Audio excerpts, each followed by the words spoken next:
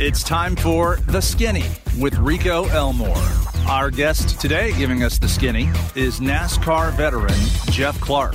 We're at Dover one time, and I didn't think I mentioned I worked with Rusty Wallace for a couple of years. So we're at Dover. Jeff Bodine and Rusty, competitors, going at it pretty hard on the racetrack.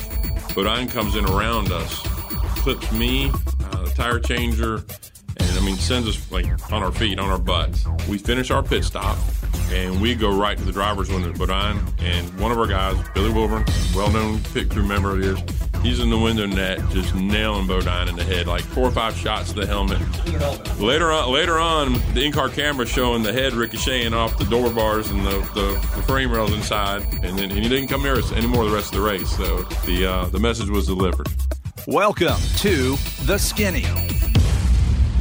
It is The Skinny with Rico Elmore. Hey, Rico, what's happening, man? Not much, man. How are you? I look at you, and the first thing I think of is The Skinny. I don't think you're looking at me the right way then, if that's the case. Well, I'm proud to be here with you. I'm your co-host, Adam Ritz. We want to welcome our listeners to The Skinny, where, it's a play on words because The Skinny is a conversation you can have with somebody. The poignant points of the conversation, when someone asks you, hey, what's The Skinny? Then you tell them the most important part of the conversation, here's The Skinny.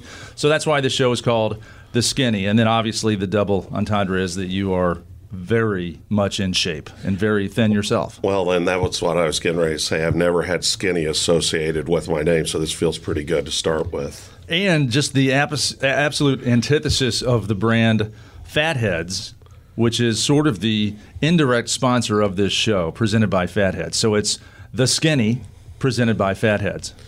Yeah, Fatheads are eyewear that fits people with not skinny heads, with fat heads like mine. So, yeah, you've got it. Well, this show is a lot of fun for us to host and co-host because we bring on fascinating, interesting guests such as Jeff Clark, our guest today. Rico, why don't you give us a quick introduction to Jeff? Yeah, Jeff Clark with Roush Yates. He's been in the NASCAR world or racing industry in general for 25 plus years, and we got to know each other through a mutual acquaintance, several years back, and have developed a great friendship. And, so he's got some great stories about racing in general and NASCAR and where he started and came from. So I'm excited to have you here. Welcome. Well, thank you very much. I appreciate the time. Adam, Rico, great to be here. Good to see you, Jeff. 25 years in NASCAR? Yes, as a competitor. Started way back in the days of being a weekend warrior. I was a jackman for Davey Allison with Robert Yates Racing, the 28 Texaco Haviland car, and has evolved into a full-time position in engine departments. Worked for a lot of the racing's greats, drivers, and a lot of great experiences, a lot of good times. Good memories. So when you were with Yates back then, was that when your relationship started with Doug? And actually, Doug and I have been friends since we were about 15 years old. We grew up, went to high school together, went off to college, and after college, was very interested in the racing. I was always the gearhead in the group. I was the one fixing the go-karts, the mini bikes. I was the hot rod guy. Right.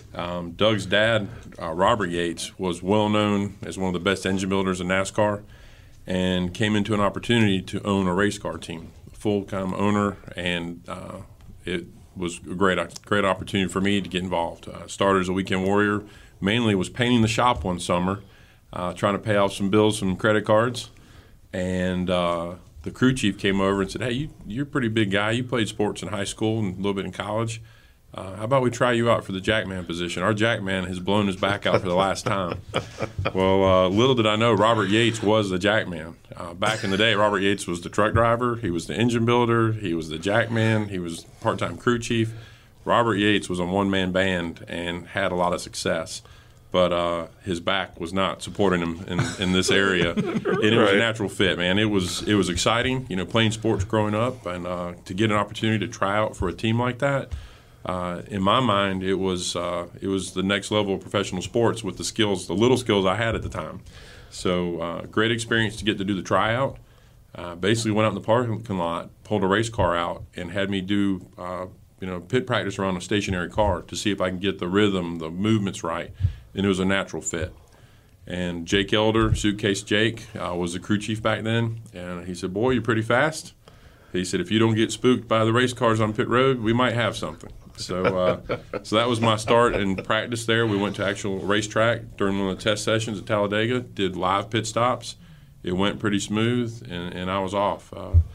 Made some mistakes along the way, learned from them, and had a very good reputation as one of the best jackmen on pit road for many years. What's a weekend warrior? Like before you're a jackman, you're obviously on the pit crew. Right. So before you're on the pit crew, you're a weekend warrior. What is that? So back in the history of NASCAR, the guys that worked in the shop, they would earn a position on the pit crew because of their skills in the shop. It was an earned position. To bring somebody from the outside to be on the pit crew as a reward kind of role was unheard of in the 60s, the 70s, the 80s, even into the 90s. What was happening, though, the athleticism, the sport was evolving, it was growing. You needed full-time athletes to start filling these different positions, and you had to be the right personality. You had to go in and earn the respect of the guys in the shop.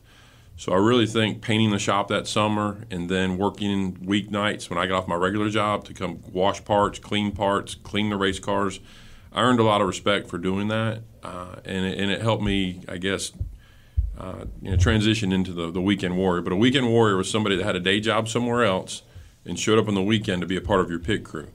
And they're usually not as tired or fatigued because, man, they'd work unlimited hours on the race cars, on the engines. It was crazy the hours you'd commit to being, fast, the commitment to speed. You'd come in fresh, usually younger, you'd trained, you've been an athlete from somewhere. Whether your high school basketball or football, background would parlay into being a pit crew. And today it's the norm. I mean, today's pit road is full of kids my size. I mean, I'm 6'5". I'm on a diet these days. I'm 265 right now, but in the day I was 6'5", 285, pretty fast. And these kids today, the pit road is full of them. I was like a freak of nature back in 1991, a big guy on pit road. Racing's a sport for short people. Short and fast. So you're 6'5" in the pits, and that's a normal thing now. 6'5", and yeah, and you have a lot of these. Can you lift the car up by yourself? That was a joke. That was a joke. They said that guy doesn't need. He doesn't need the jack. Just put handles on the side of that car. Let him pick it up. And we've had a lot of fun over the years with picking villain teams. There's always these big rivalries that grow. And when Jeff Gordon's group got going, the Rainbow Warriors, they were hot, they were fast. The 28 car was another team that was strong. The Penske car with the two Rusty Wallace's guys back in the day. Even Earnhardt, Dale Sr.'s team, the Flying Aces. Those guys, they were big rivalries on pit road for who was the fastest, who set fast time on pit stops. And bottom line was, if you came down to that last stop of a race, the money stop, and you came in third and you went out first and won the race, I mean, you had bragging rights for the week. You would really talk it up. You'd give the other guys a earful about how you kicked their butt on pit road. So back then, did they have the strength trainers like they do now and the coaches? No, we didn't have it. We didn't have it. It evolved. A lot of the teams, as sponsorship dollars rose, and you were trying to find anywhere to be more competitive, it was amazing the different specialists that came into the sport, whether it's aerodynamics, engine development, and pit road. I mean, you can win races on pit road just as much as you can on having a better engine or a better aerodynamic package. So there was investment. So, Rico, that's when it started happening. The strength trainers, they looked to college strength training, NFL strength training. The sport was exciting. People come visit us, check it out, and we'd start picking them for information. How do you study film? And today, pit road is full of cameras. Just like the NFL breaks down plays on film, we do the same thing on pit road. It's funny. You're talking about the Earnhardts, the Flying Aces, You had all these guys that were fast as all get out, and then you had Chocolate. Chocolate Myers. Chocolate Myers was the gas man, and I mean, he was a barrel. But he could handle that gas, the cans, which, are not light at all. So it was always interesting to watch him, and he was a legend. You wouldn't know anybody else on that pit crew, but you knew who Chocolate was. Yeah, Chocolate's great. He reminds me of, if you try to compare him to a football position, he's like an offensive tackle, one of those big guys, but fast fast for short pace and get the job done. He can handle those 100-pound gas cans like they were, candy bars. Yeah. He's a big burly fella and fast, a lot of speed.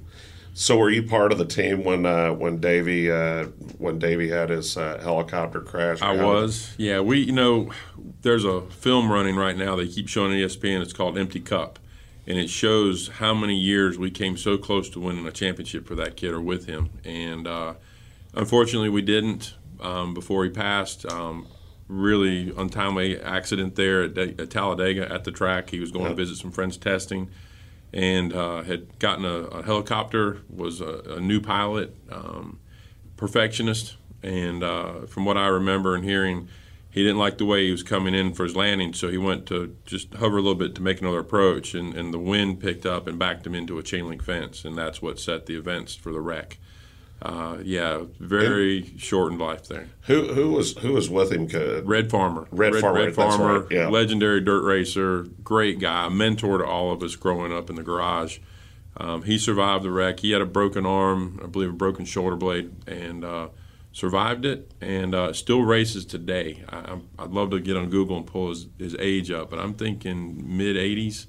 And he still goes to Talladega Short Track, which is a dirt track across from the Talladega Superspeedway, right, and kicks butt. I don't know how long our language or how we got to keep it to a tune, but he does a great job. Yeah, that's interesting because I watched part of what you're talking about, and it was talking about how when it rotated, it actually came down on Davey's side, and that was pretty much what did it. And he was such an unbelievable person, and a lot of that comes, of course, from your parenting. But, you look at a lot of the guys these days, in my opinion, it's who do they work for?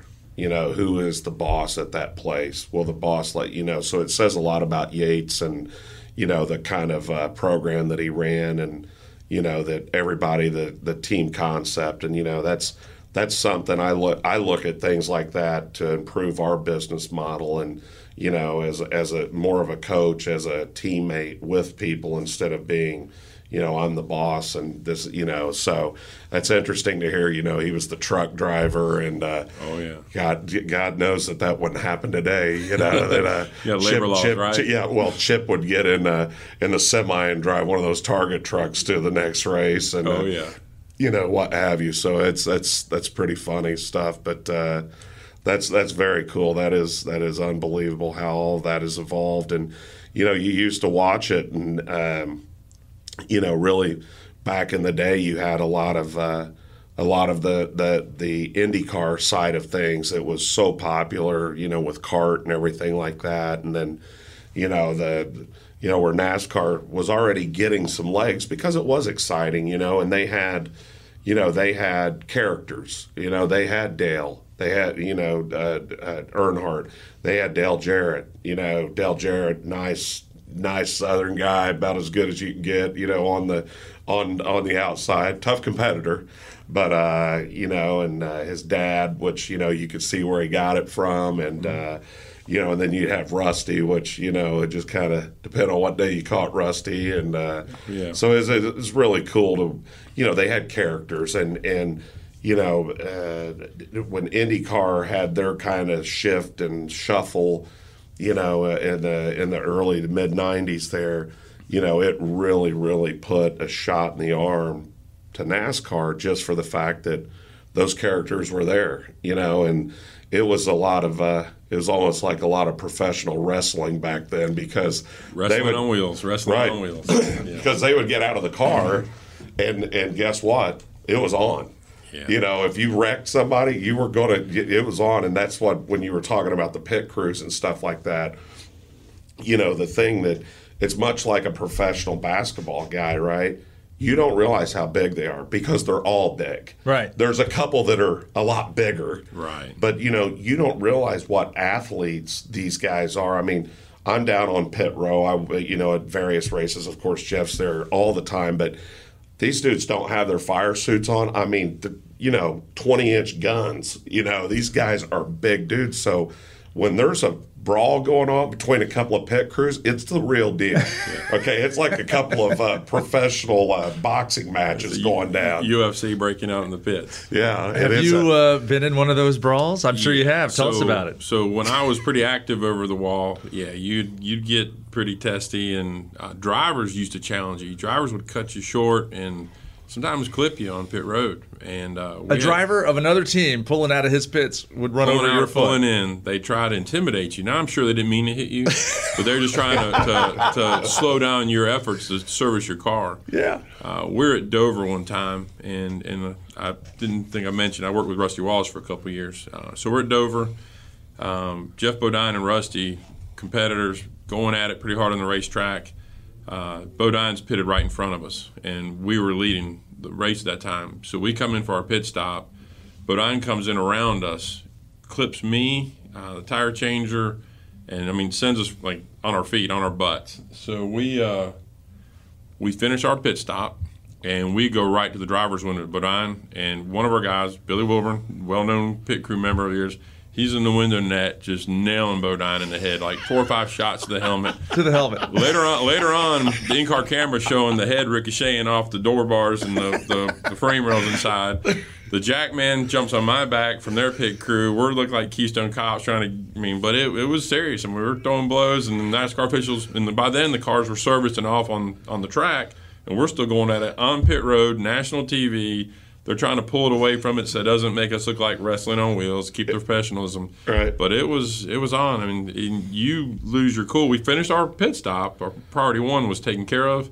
Then we're going to go fix the business at hand with this driver. And he didn't come near us anymore the rest of the race. So the message was delivered. Did the guy that jumped you, was he 6'5"? No. Do you guys pair up and dance almost? No. You pick somebody your own he size? jumped on my back because he didn't know if I was going in the window net next. He didn't want his driver killed. He said, Jeff, and later on he told me, and again, after it all calmed down, we're all friends on pit road. But in the heat of the moment, he's like, Jeff, I was just afraid if you hit him, you'd knock his head with the helmet off the other window. We'd be out of a headless driver. So he said, that's why I jumped on your back, man. I didn't mean anything by it. And so, but in the heat of the moment, you go. Like Rico just said, when things happen, it's instinct, it's reaction, and you've got a lot of testosterone on pit road. You're a lot of excitement to a lot of adrenaline, a lot of things happening. So. Yeah. I can somewhat understand when NFL players get in fights or basketball players because they're competitors. They're trying to get their job done. And if someone's doing something out of the norm or taking a cheap shot at you, you kind of lose your cool and you react. So that's what happened there. Yeah, a lot of times driven by the driver. Yeah, the driver doing something, getting into it with another driver. Then one pit crew comes in and tries to pull them apart. And the other crew's trying to pull the other one apart, and then the next thing you know, that crew member says something to that crew member, and it's a bench clearing brawl. Yeah. You know what I mean? Yeah. And not to make it sound like it's not professional, because it's very professional. It's an unbelievable sport. It's an unbelievable product. But the thing of it is that is absolutely crazy is. That's a lot of what some people come to see is the wreck. They want to come see the wreck. They want to see, when somebody dumps somebody in the turn and puts them up into the wall. Nobody getting hurt, thank God. And then waits for the car to come around so they can throw their helmet at the helmet at the car. Water bottles. I've been at races, literally been at races where they are throwing. You'll remember this.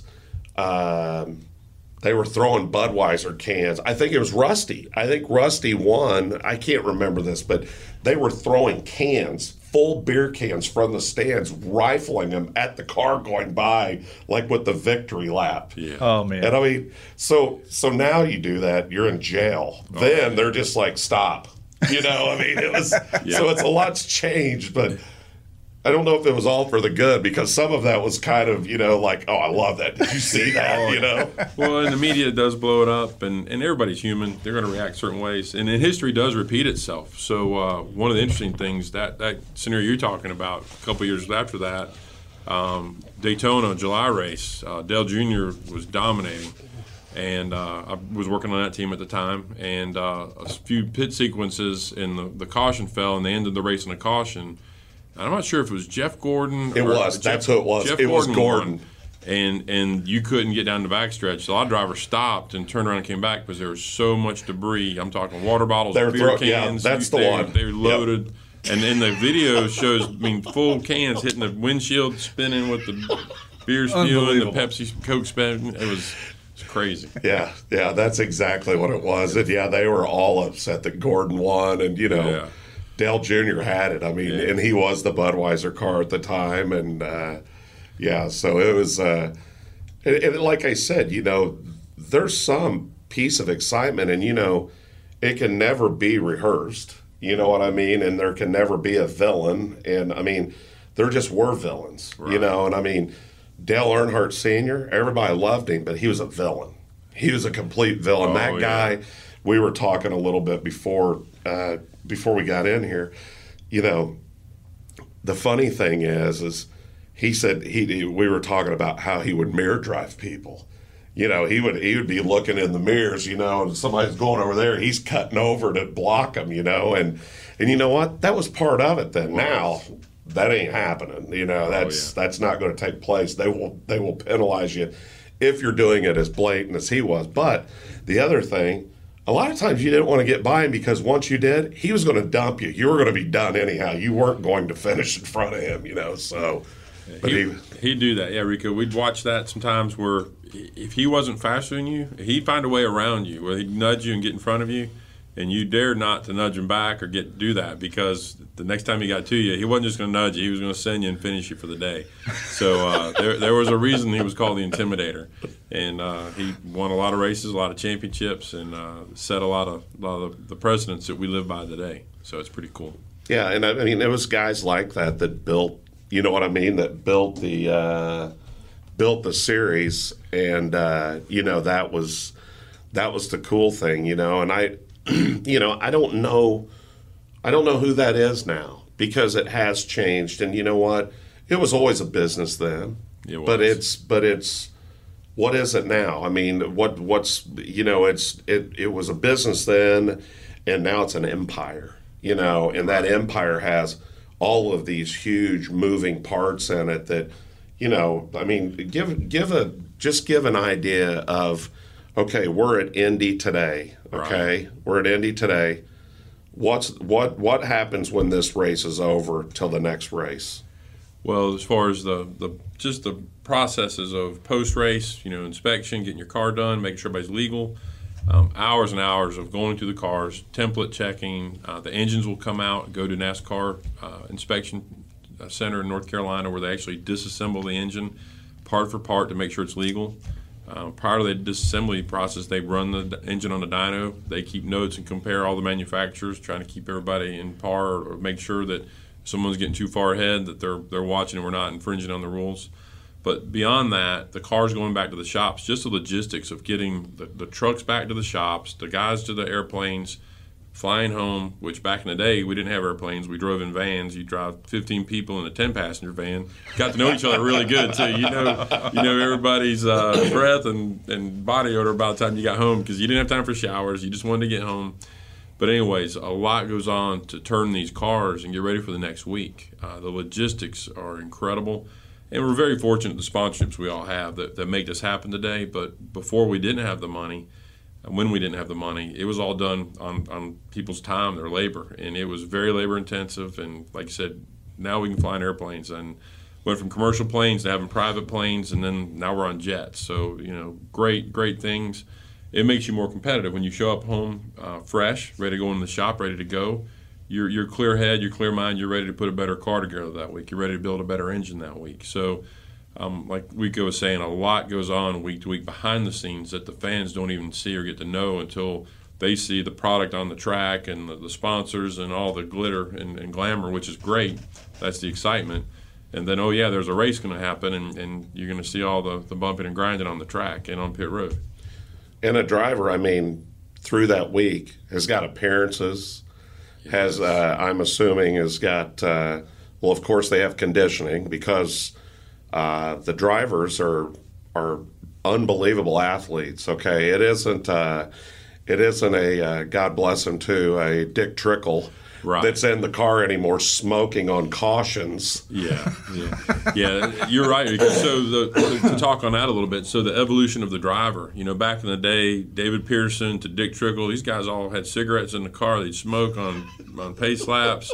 Back in the old days, they'd been known to keep a flask in the car just to get a little more courage. This is back in the 40s, 50s, and in the early days of starting NASCAR. So, come a long way. The pace of the race today, these athletes we have driving are so more aggressive than we ever were before. It used to be you'd wait till the last 100 miles of a race to really put on the pressure.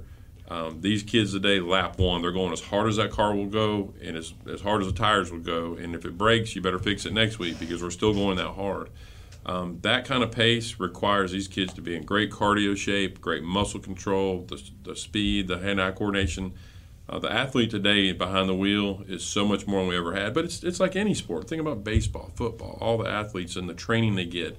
Yeah, the evolution food, the of nutrients. them. Yeah, right. It's amazing. But racing has come the same way. The IndyCar drivers, the NASCAR drivers, F1 drivers, they're thoroughbred athletes today. Every one of those guys have a world-class trainer that is behind them with nutrition and everything. And when you were saying that, it was funny. I was thinking about, Dick Trickle was the man. That guy could drive anything. I mean, he was amazing. And, it's absolutely hilarious. I guarantee you, there can't be one driver that smokes. I doubt there's probably one driver. If you found one driver that smoked in the garage, I would be very surprised. Back then, it's like he's talking about David Pearson, Dick Trickle. I mean, those guys gritting it up after the race, drinking it up, and right back at it again. And the thing about it is, they didn't just race that night.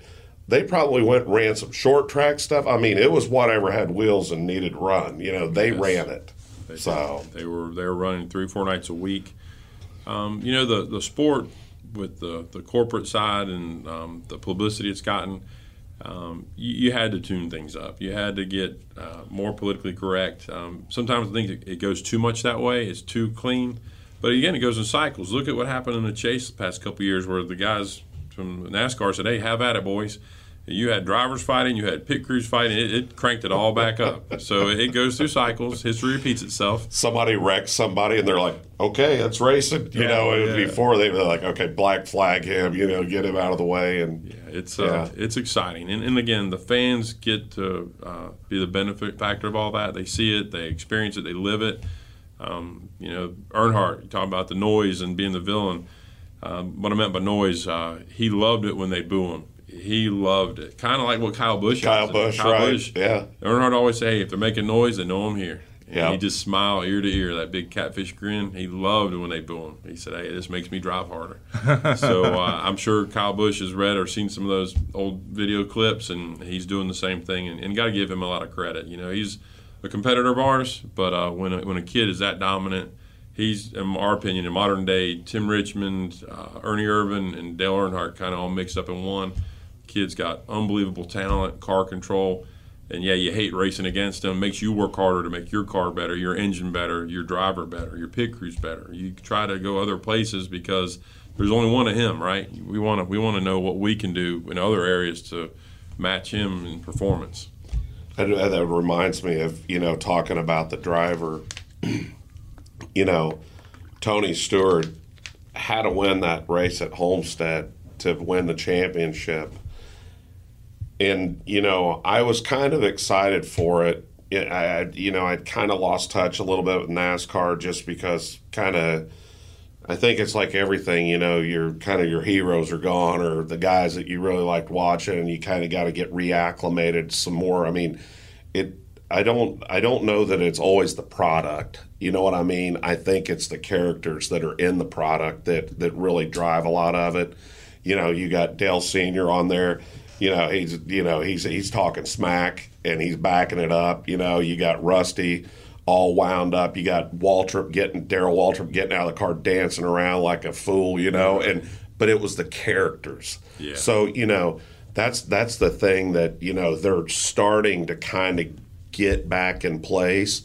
But like you said, it's so much more clean cut now which is not a bad thing, but it also kind of takes the character away from it because Darrell Waltrip gets out, he's dancing around and has his helmet in his hand and spikes his helmet right in victory lane, and so it was great stuff. But watching Tony win that championship, I mean, he's literally, you can see the cars on the edge of coming around. I mean, he's just about dirt tracking, that car around there. And, it was exciting to watch, because you knew he was pushing that car past its outer limits to where it was past the edge. It was now to the this is getting ready to break, or we're going to blow the wall up with this thing. I agree. That was so exciting, especially with what he had done as a individual, to take the chance to start his own team, partner up with Haas, and to make that move was pretty bold.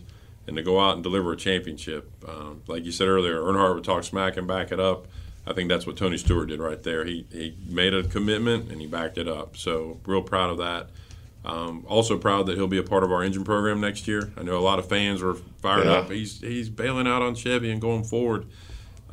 Which, congratulations, by the way. What a huge deal. Huge. It's great. Doug Yates, phenomenal program he runs there at Roush Yates Engines. He and Jack are partners now. I don't know if people knew that Doug had bought out Robert's position in the company. Doug was always the one who ran the engine side of things when Robert was running his race teams and Jack was running his race teams. So it was kind of natural succession. Doug bought into the company, and I think we've talked before, we've got matching years since 2004 when founded Fatheads. Yeah, that's right. Cool. We had our anniversary party a couple of years ago at the PRI show here in Indy. Yeah. So, great time with you and Miss Una there. So, but Doug's drive, his vision on the company is second to none. He really keeps the Ford Engine Company going well in motorsports. Ford Performance is how it's branded now. Not just NASCAR, but also in the IMSA, in the WEC, which is international, the Ford GT, the new supercar Ford's building. We build that engine as well, and went to Le Mans this year, or Le Mans, as they say. Yeah. And sat on pole and won that race, which was huge. 50 years since Ford has gone back. Oh, wow. And they only went back to do that, and they made it real clear. It was one mission. If you read the history of how that all started, where Henry Ford II tries to buy the Ferrari Motor Company, he wanted a sports car portfolio for Ford. They got down to the final days of the deal, and Enzo Ferrari snubs him and says, it's off, no deal. If I can't control the racing efforts of this whole program internationally, which meant Indy, which meant NASCAR, which Ford said, wait a minute, that's our property. You're not coming here to run our properties. That's what the fallout was about. So Enzo walks away from the deal. Henry Ford is hot. He says, okay. He said, if I can't buy you, I'm going to beat you. He gives this huge initiative to his people to start building a supercar to go race Ferrari in the International Racing Series. Le Mans, Nürburgring, all these big tracks that they've never been at. So they designed the GT40, bring it out, and the first couple years was miserable. They had cars catch on fire, transmission failures, you name it. It took them a long time to get it perfected. So finally in 1966, they had Carroll Shelby involved. They had Phil Hill, a lot of the big designers of the time, drivers. They're designing cars from the driver's seat. Perfected the GT40. They go to Le Mans, and they finish 1, 2, 3 on the podium. It was like the glory of Ford. They finally achieved their accomplishment. So they never went back.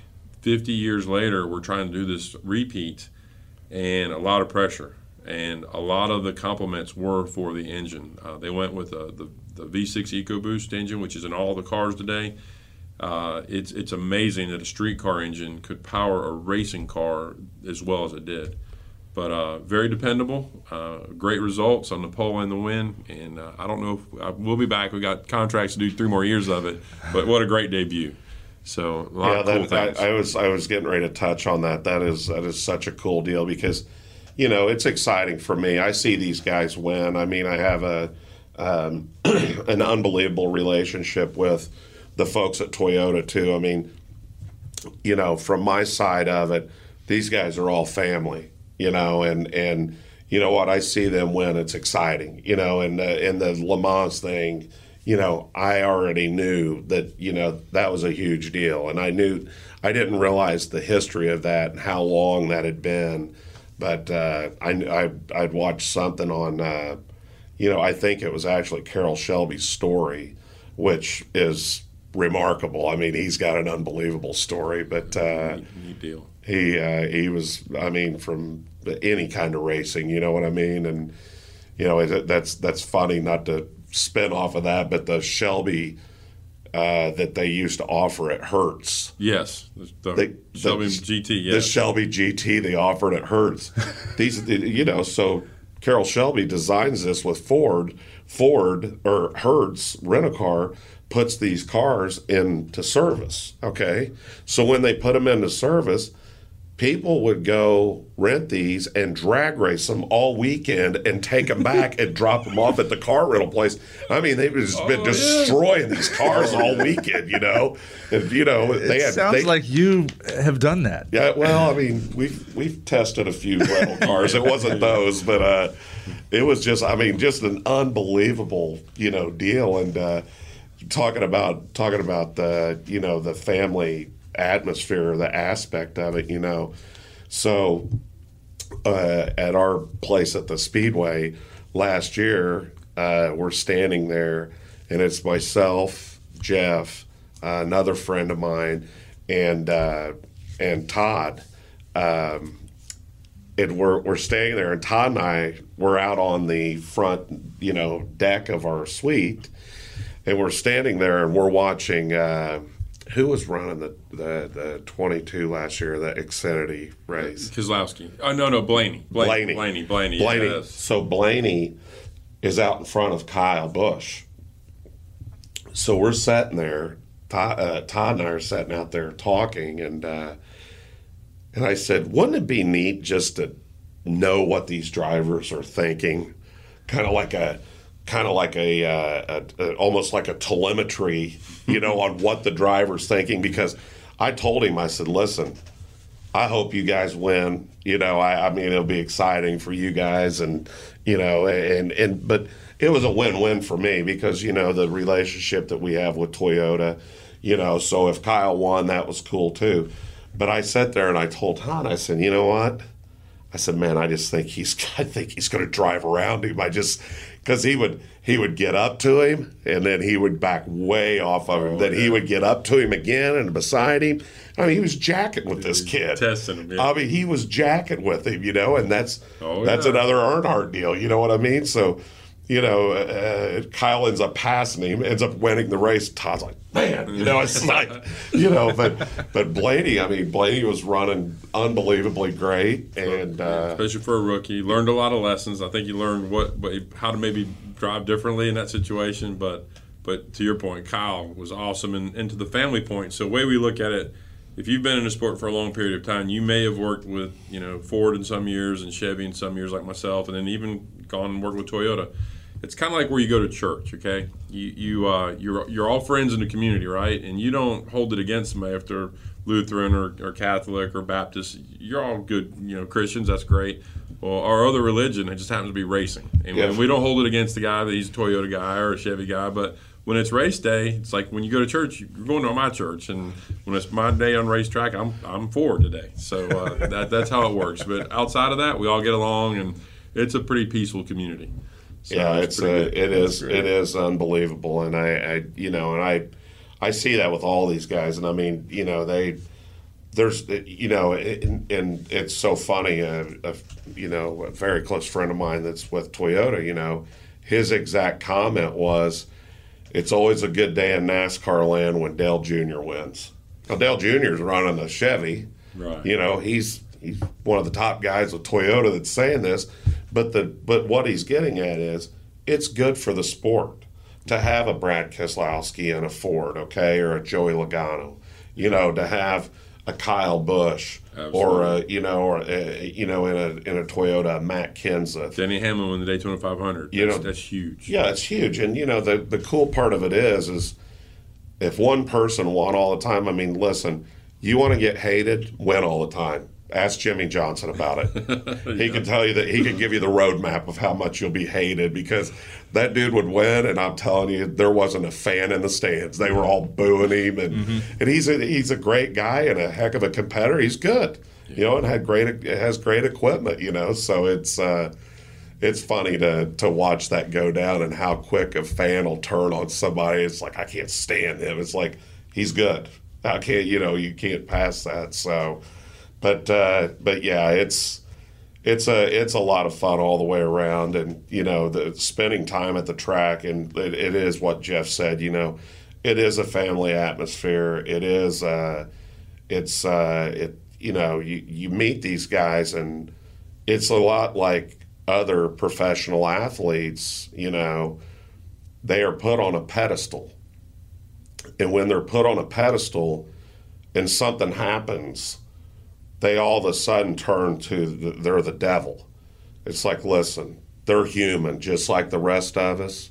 We're all able to make mistakes, okay? Don't judge me. There's one person that will, and that'll be much later. Yeah. But, you know, the judgment thing is everybody's so quick to jump to the judgment.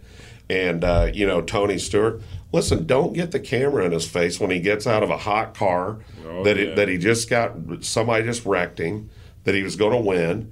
They're not out there to be second place cars. Every one of them, even if they're starting 22nd, they want to be first. Every one of them. And you know, we were talking about Shane Meal, which is a very good friend of mine. I'm sure you probably worked with Steve over the years, which his dad was in NASCAR with Yates, right? Didn't he? He was with Roush, but then in the later years, I worked with Steve at Dale Earnhardt Incorporated. Steve was our technical director. Worked under Steve as one of the engine guys in the shop, and great guy, and watched Shane grow up in the garage. Shane, you know, Steve and Lisa Meal, great friends of our family. Yeah.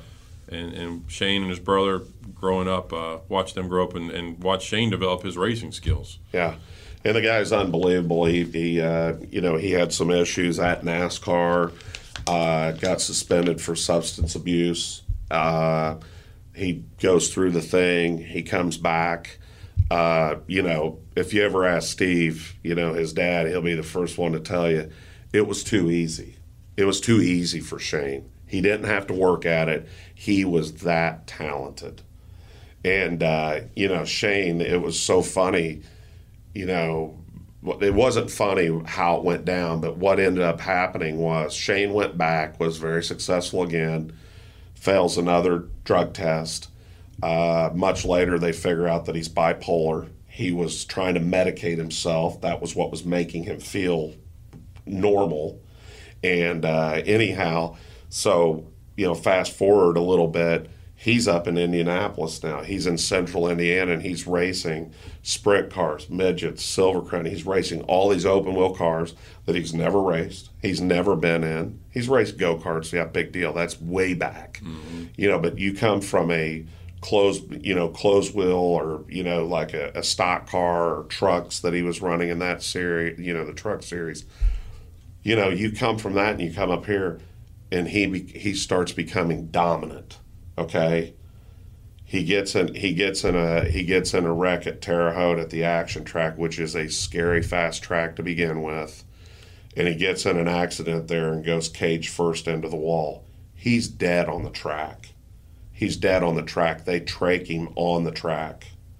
They get him back breathing again, lifeline him to Methodist. And you know what? This guy now is fighting for his life. And thank God today he's alive. He was paraplegic. Yep. But has went through so much rehab. His muscles are starting to fire again. And he'll be the first to tell you, this is the best thing that ever happened to me in my life, because I was a horrible person then. I was the worst person you'd ever meet. He goes, and this happened to me, and it changed my whole life. But there's all these stories, and that's what we were talking about kind of beforehand. You know, everybody has a story, and nobody knows that story, but they kind of want to jump on, you know. And, social media, blow it up. Yeah, blow it up. What a horrible person, this and that. He's one of the greatest human beings you'll ever meet in your life, and the most caring. I mean, comes straight from his mom and dad. I'm telling you, they're unbelievable. But you know, like I said, it's a great community. It's a great program, and you know, for you to have stood the test of time of being there that long, that says a lot. So it's been fun. A little bit more on Shane. So he, a family friend, got to see him go through all those trials. He invited me to go work out with him one day because he's like, Clark, you're always big and strong. Come watch me work out. And it was amazing to see the apparatuses and the equipment to get him out of his wheelchair and to get him to do just basic body movements, how hard he was working and fighting just to move his arms or wrists just fractions of an inch. Yeah. I saw the video about 6 months ago where he actually stood up. Yeah. And about bringing tears to your eyes. Oh, absolutely. Awesome. So loved what he's doing and how hard he's fighting. And even a public speaker today on where he was, where he is today, and how he is a great person today and recognizes some of the errors of his past. So he's here for a reason. I'm sure there's a lot more to be seen from Shane Meal. Excited for him. Another thing on Tony. So people always see these events they get into with like the camera person he pushed and shoved. What sometimes they don't see are all the things they do behind the scenes. That's right. Tony Stewart is one of the first guys, if he hears you have health problems in your family or trouble with something, what do you need? You need to take the plane to a medical center. I've got doctor friends here in the country, specialists there in the country. Whatever you need, you get in touch with me and I'll take care of it. Here's my number. Guys like Tony Stewart, Dale Jr., those guys are the first to step in. How can I help? They appreciate how fortunate they've been. And a lot of times that gets overlooked when they're getting into a hot spot. Back when, kind of a funny note, how Kurt Busch now drives for Tony, and there was an incident a few years back where he popped him in the trailer and knocked Kurt out in the NASCAR trailer over an argument on the racetrack. Huge deal. Yeah. Again, mend fences, and many years later, now they're in business together, racing cars. Yeah. So. How would you like to be the NASCAR official? It's like, what are you doing? I know, you're like referee. What just happened here? You're half bodyguard, half referee, and then you got to be the rules enforcer. Mike Helton does all that. Right. You got a great relationship with Mike. You've met him over the years. What a great guy Mike Helton is. And we've been in that trailer when we've had rules infractions, and when he pulls his chair up nose to nose with you and tells you how it's going to be, you listen clearly. That was a great story you told me about when you were much younger in your years with complaining about something they gave you. And yeah, we made a change on a restrictor plate, and it was made real clear that we won't be doing that anymore. And so again, we were just in the wrong place, wrong time. I thought I was in the right of mind, and Mike Helton made it real clear that I wasn't. He'll stand toe-to-toe with any of them. I will say that, and he doesn't care. And he's respected. At the end of the day, there has to be an authority in that garage. There's so many A-type personalities, all pushing, trying to win, right? Mainly drivers. And he's the kind of guy, it's like your dad telling you how it's going to be when you were a kid, and you better listen or you're going to have some severe consequences. And he does a great soft approach, and he can do a great nose-to-nose approach. So we love and respect Mike Helton. Just got to take the soft approach to heart so the other one doesn't come along shortly after. So yeah, I'm a big guy, but he's a real big guy, and you don't want him mad at you. Yeah, he's bigger than you. He's got me by a few. Well, I got to ask you. We've talked about your size quite a bit. 6'5", 275. Did you play college football? I played basketball. So no kidding. I've had a lot of friends that have played pro football that said, you missed it, kid. At your age and your time. He'd have been a great tight end. Wesley Wall's a pretty good friend when he was with the Panthers, and we do some functions where we'd charity stuff.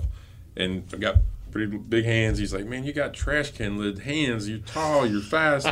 Where were you when they were trying out for tight ends in high school? You missed it, kid. You could have been a great kid out here in the NFL. He said, I think you missed your calling. I said, but I've had a great career in NASCAR, and I've loved it. So everybody has their role, right? Everybody has their path. And you've got your knees and your back, and yes, you can still get up in the morning, right? Yeah. I know guys that your size that played college football. I played with them, and they can't. They're our age. They can't walk right now, so you're better off. You get up in the morning. It's like you got to get a little oil out and get that stuff moving again. Yeah, and a lot of respect for those guys that made that commitment too. Well, in the pits, the size, the strength, it works. So I've got to ask, is there a recruiting process? So you were a weekend warrior. You worked your way up. It's, hey, this guy looks strong and fast. Let's put him on the jack.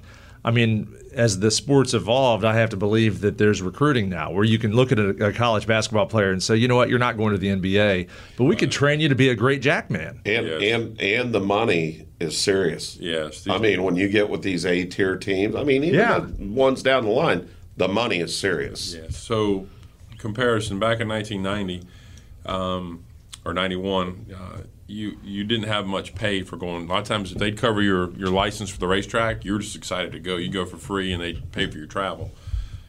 Today, these kids, weekend warriors, are six-figure salaries, and they are paid well, and they earn it. I'm looking. Yes. So So now the other thing, my weekends are free. You may have a few years on you past what the prime is here. Yeah, but today's times, the commitment is much more on your weekday practices and your routines. So they have a lot shorter lifespan, where back in my era, you could go 10, 15 years on a good solid, do a good job.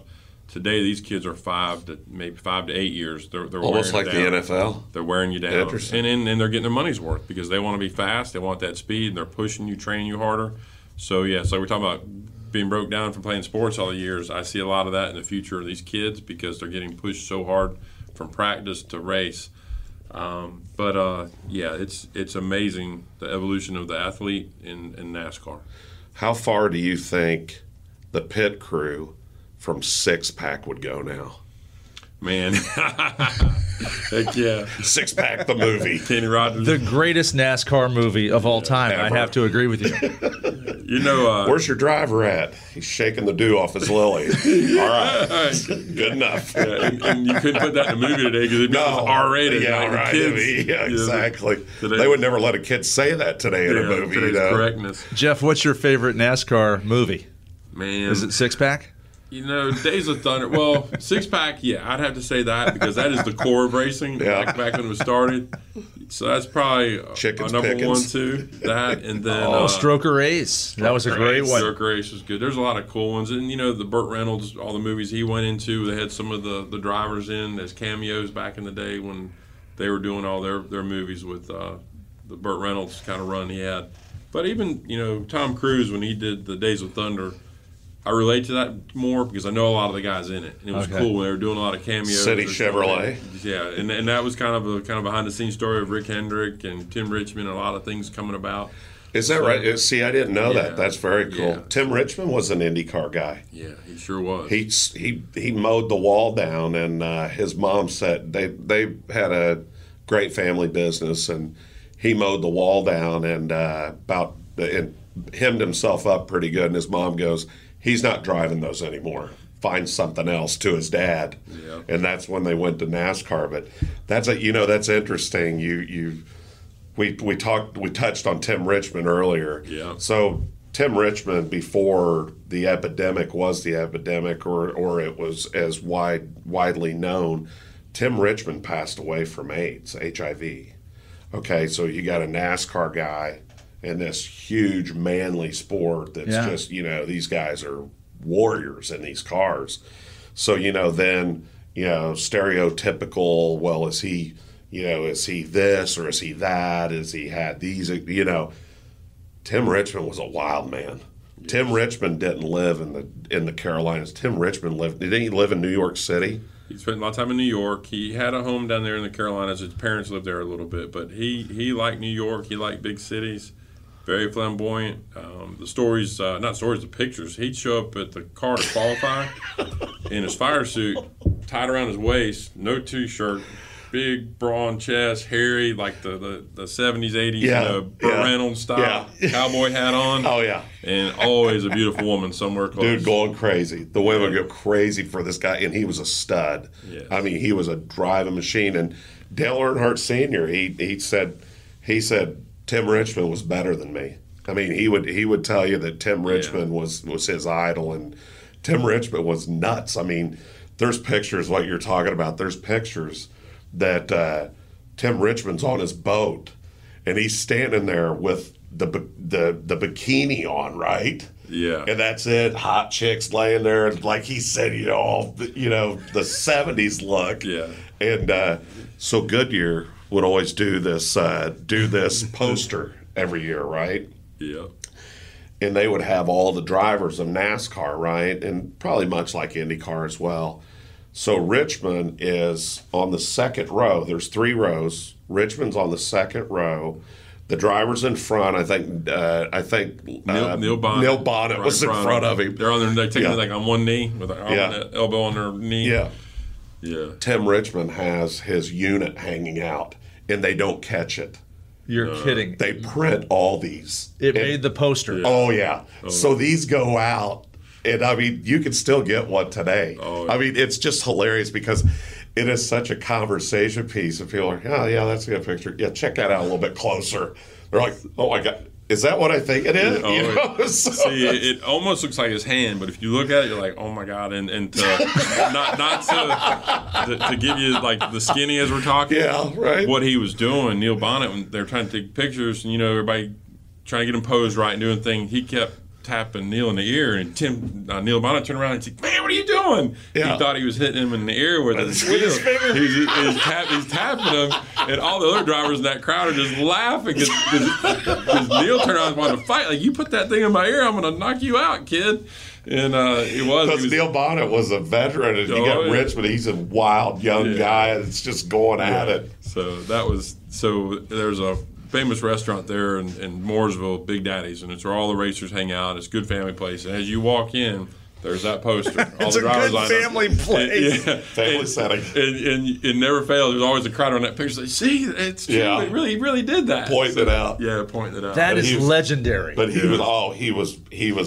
I mean, that's mild compared to the other stories that aren't quite as PG rated, if you will. So, but it is, and there's so many of the funny stories and just things that have went on. I mean, I know a fraction of them. I mean, like you said, Jeff being around that long, and these guys, and like I said, you were talking about Tony and the things, and Dale Jr. and this and that. There's probably not, there's probably not 2 handfuls of people that know that he bought bulletproof vests for, I think it was 20 of the Indiana State Police canine dogs. Oh, wow.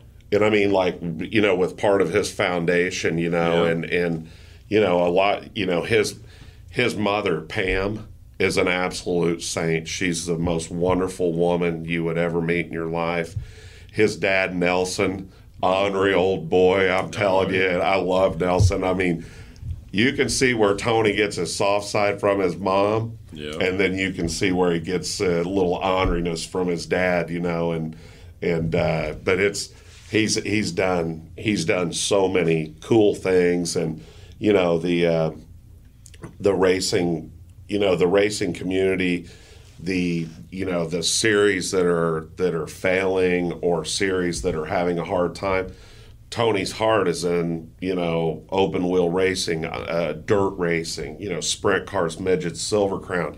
He said, this is what I love to do. This is my business, in NASCAR, which, he runs a very good business. He's an amazing driver. But, the interesting thing is Tony, there's been series, the All-Star Series was having a little bit of trouble, the sprint car series. You know what? Tony ended up buying it. When Earl Bates was ready to get out of Eldora, and retire, Tony bought Eldora, which is a remarkable place. I mean, just so much history and kept the history and resurrected the excitement. Yeah, he's done a great job. Yeah, exactly. And you know what? Kept Earl around, until he passed, and and that's what Earl wanted. Heck, Earl got the money, and plus he got to still hang out, just got to do what he did anyhow, So, but yeah, he's a great guy, and listen, we're all competitive to some sort. It doesn't, it just may depend on what that is. If you're in a big family, you're probably competitive to get to the dinner table before you get left out, But everybody's got a piece of it in them, and don't grab onto somebody right after right after something bad goes down and expect to have a really cool answer, and so, wow, he's a great guy. It's not going to happen. I don't care what that program is. So, or any of them, you could have grabbed any driver in that scenario. They had the same response probably. Yeah, that Kurt Busch thing, I forgot about that. That is so funny, and now they're teammates and in business together, as Jeff said. So. Well, that's cool. What's next for Roush Yates? The Tony thing, which is absolutely huge. That's huge. So right now we're working really hard to get prepared, but also be respectful for the Chevrolet relationship. They've got to finish this year strong. They have a chance to win a championship on their departure from Chevrolet. And how cool would it be to come into Ford next year and win another one, win back-to-back with different manufacturers, just to show how competitive that team is. So. We want to be prepared. We don't want to leave any gaps, but we can't step on any toes. We got to be very respectful in how we get them prepared. So I think about fourth quarter, you start to see a lot of things happening, more announcements, and I think the other part of it, the marketing side's got to come into play. So they've got to have all their sponsors on board, the change of the brand from the bow tie to the blue oval. A lot of things are happening, and I'm sure it'll all be handled very respectfully. The Stewart-Haas bunch is first class. The good thing we have is the experience when Penske went from Dodge to Ford. So we've got a little bit of history, recent history of seeing that happen, and how to make sure we're better prepared this time. And then also not to, like I said, not to snub anybody or step on any toes. And there's a lot of IP. We have things that we're not ready to release yet because we're competing on the track today. We don't want to give that over to the other camp and get beat by it. Right. So we've got because they'll use that in years to come to keep beating you. Absolutely. Yeah, right. And especially now when it's a bow tie product. So there's a lot of, protection on both sides of the fence, but also we know where we're going, and we're very excited about it. We are really fortunate to have that caliber of a team come on board. Roush Fenway seems to be resurrecting their program. We're looking through some record books, and 2005, Roush Fenway won 26 races as a company. 26 races from trucks, dominating. Xfinity Cup. Yeah. And 10 years later, the performance cycle has shifted. Penske's a dominant Ford team right now. It comes and goes. I've seen it over the years. And then you see it manufacturer to manufacturer. You see where Toyota's strong right now. Just a couple years back, Ford was dominant. And then right before that, you're talking about Jimmy Johnson and his run. So everybody gets their cycle, their chance on the wheel to ride to the top, and I'm hoping we get back there quickly. Yeah. And I hope Stewart-Haas is the way we do it. That's awesome, man. Well, congratulations on that, and thank you for being my friend. It's been great, and we have a lot of people in our lives, and few that we can really relate to in a lot of different ways, and the experiences and the fun that we've had together, and the more fun that we're going to have is going to be great. So I just want to thank you from the bottom of my heart. Me and Una both. You're our family. You're welcome anytime here. Wow. And we enjoy it. And man, what great stories. I mean, I was telling Adam when we were kind of queuing up some of these, and I said, listen, I had some really good friends that I would talk to in NASCAR, and this isn't a papa driver and talk about cookie cutter stuff. Let's talk about just whatever we want to talk about and have fun with it, and I think we accomplished that today. Yeah, so. It was great to meet you, Jeff, and I want to wish you the best of luck with Roush Yates, and I can't wait to watch more NASCAR this year. Again, thanks, Adam, Rico, especially you, your whole company, your family. The feeling's mutual there, and we've got a lot of years ahead of us. So thank you, brother. That's right. That's right. You've been listening to The Skinny with Rico Elmore. I'm Adam Ritz. Thanks to our guest, Jeff Clark, NASCAR veteran. The Skinny is presented by Fatheads Eyewear, home of oversized sunglasses and eyewear. For more information, check out fatheads.com. That's Fatheads with a Z. Fatheads.com.